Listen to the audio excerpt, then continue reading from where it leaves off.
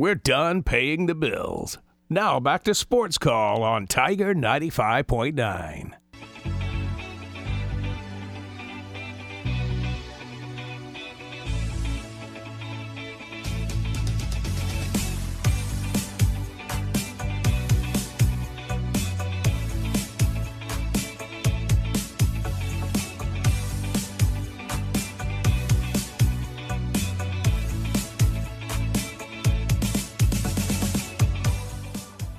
Welcome back to Sports Call on a Thursday. I'm Brooks Childress, joined by Brant Daughtry and Barry Blanchard. If you missed any of the show today, make sure you go back and listen to it on the Sports Call podcast. You can get that podcast wherever you get your podcast, including Google Play. If you've got an Android phone, you use the Google Play Store quite a bit. We got a link to our Google Play app, I guess, whatever it is. It's an app. It's an app on our Twitter feed right now at Sports Call AU. So go out there and check that out if you have not yet. You got the Androids. I used to be an Android guy, but I switched over to the iPhone a couple years ago. I think I could go back, but I wouldn't want to push it. I was thinking about it myself too, just so I can have my Game Boy emulator back. That was just be the only reason I miss that every day. You can do that on like a computer now, though. Yeah, but my phone, it's everywhere. That's fair.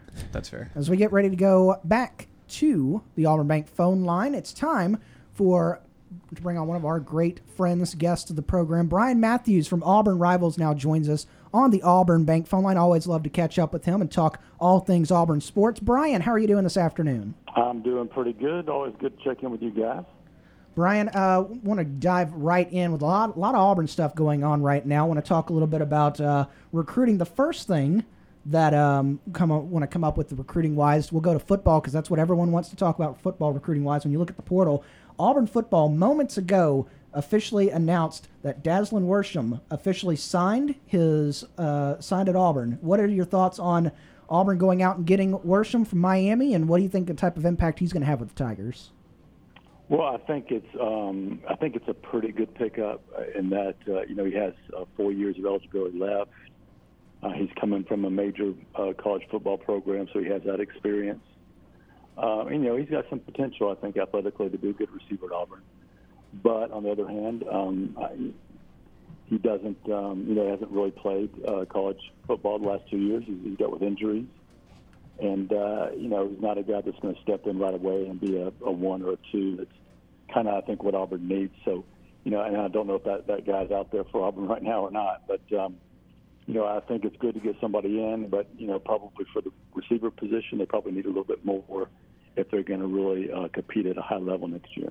Yeah, that follows me up with my next question. You kind of mentioned it there. Do you know if there's anybody else that the Tigers are chasing right now, either at the wide receiver position or at that very coveted offensive line position? Do you know if there's anybody that the Tigers are chasing? Let's see. There were some guys out there. I think the Matt Landers kid from Toledo. Mm-hmm. Sometimes I miss. I think he's still available. I think that's the guy that Auburn showed some interest in.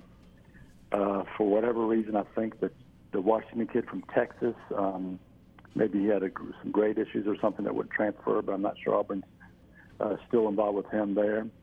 Offensive line-wise, I've heard a few names, but it's just going to be difficult to get any offensive linemen in when you have 15 scholarship players returning, with over 100 starts between them. That's just not a recipe to bring in a guy from the transfer portal. Now, I think next year, they'll have that opportunity to do that and bring in some really good players. But this year, it just seems like a tough sledding there. I think behind wide receiver, I think edge is the most important position. And then they need safety, and they need some more depth on the defensive line. Now shifting over to basketball recruiting, we got a notice today that five-star small forward Julian Phillips came down to Tennessee Auburn in the G League, turned down a G League contract, and turned down the Auburn Tigers and is signing at Tennessee. How big of a loss is this for the Tigers? And is there anybody, same question with football, is there anybody else that Bruce Pearl is targeting right now? I don't know of anybody specifically, but I do think he will go after a wing, either a shooting guard or a three. That's a good three-point shooter in the portal, and he's going to have a lot of opportunities and a lot of different guys to look at. They focused on Julian Phillips the last couple of weeks. I think they just missed him. I think Tennessee did a good job of maybe selling him the chance to go in there and sort of be the guy.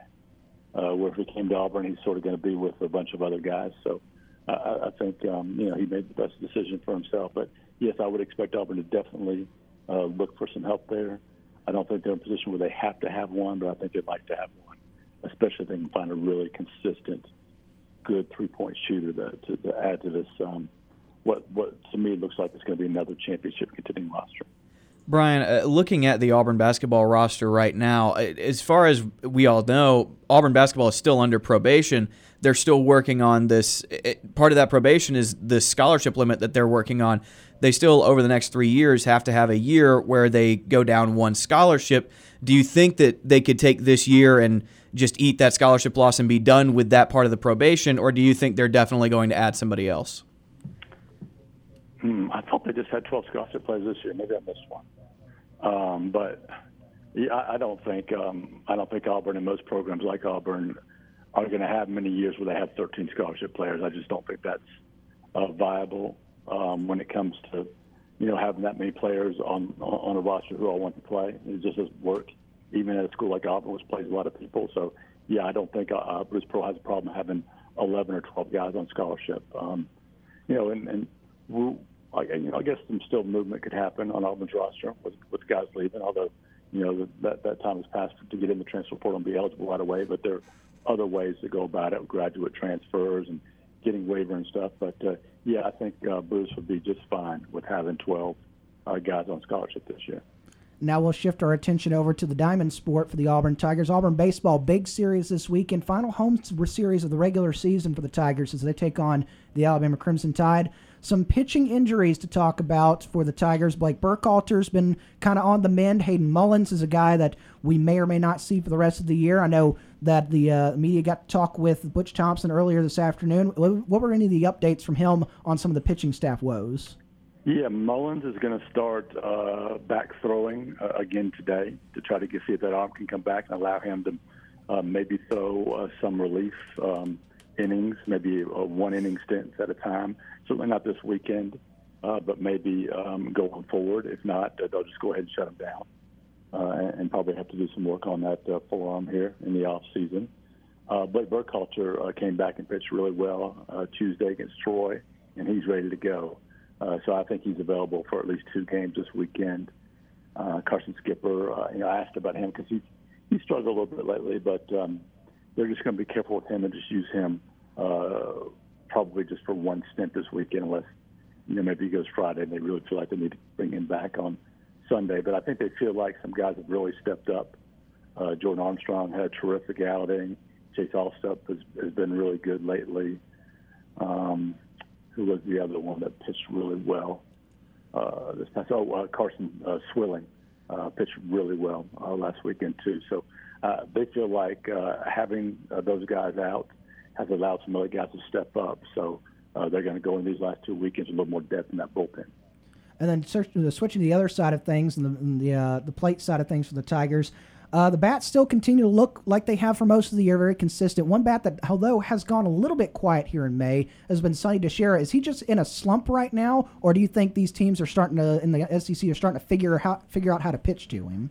That's a great question. I think part of it is every single opponent and pitcher they face has a plan for Sonny DeShera, right? So when you put up the numbers he is, that's just the way it's going to be.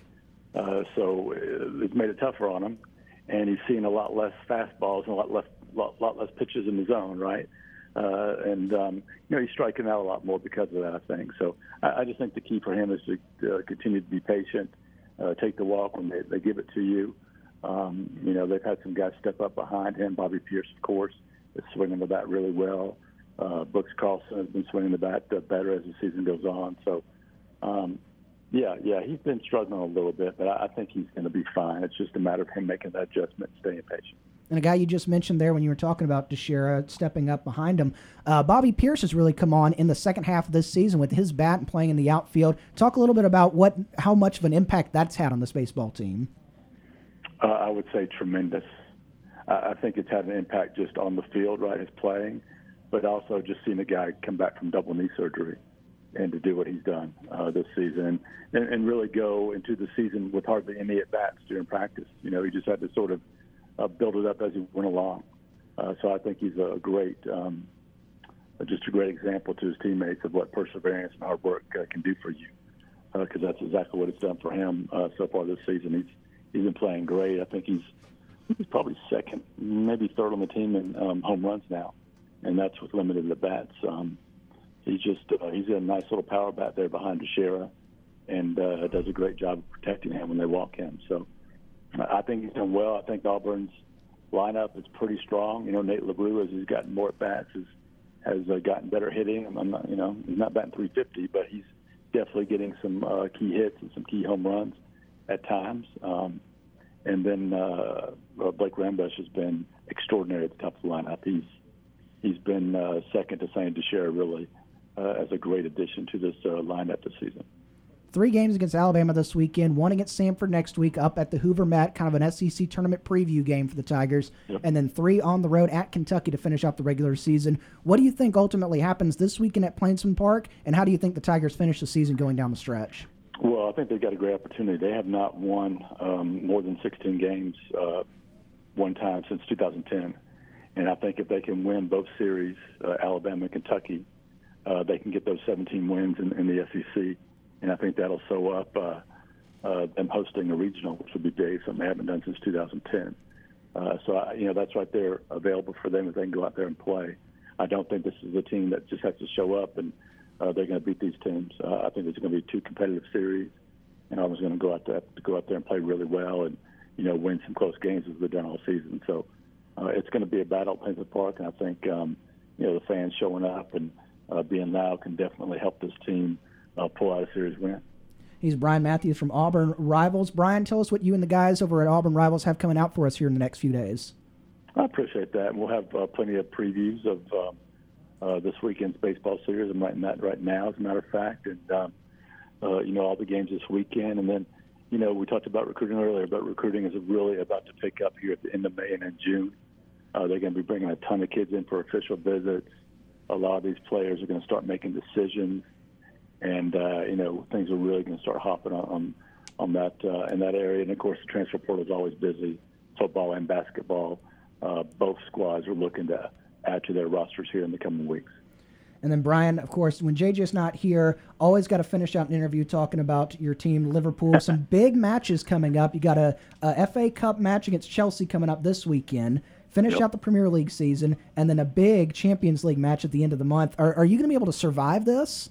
No. It about killed me when Liverpool drew against Tottenham last week, or earlier this week. But, they are playing for another cup Saturday, the FA Cup.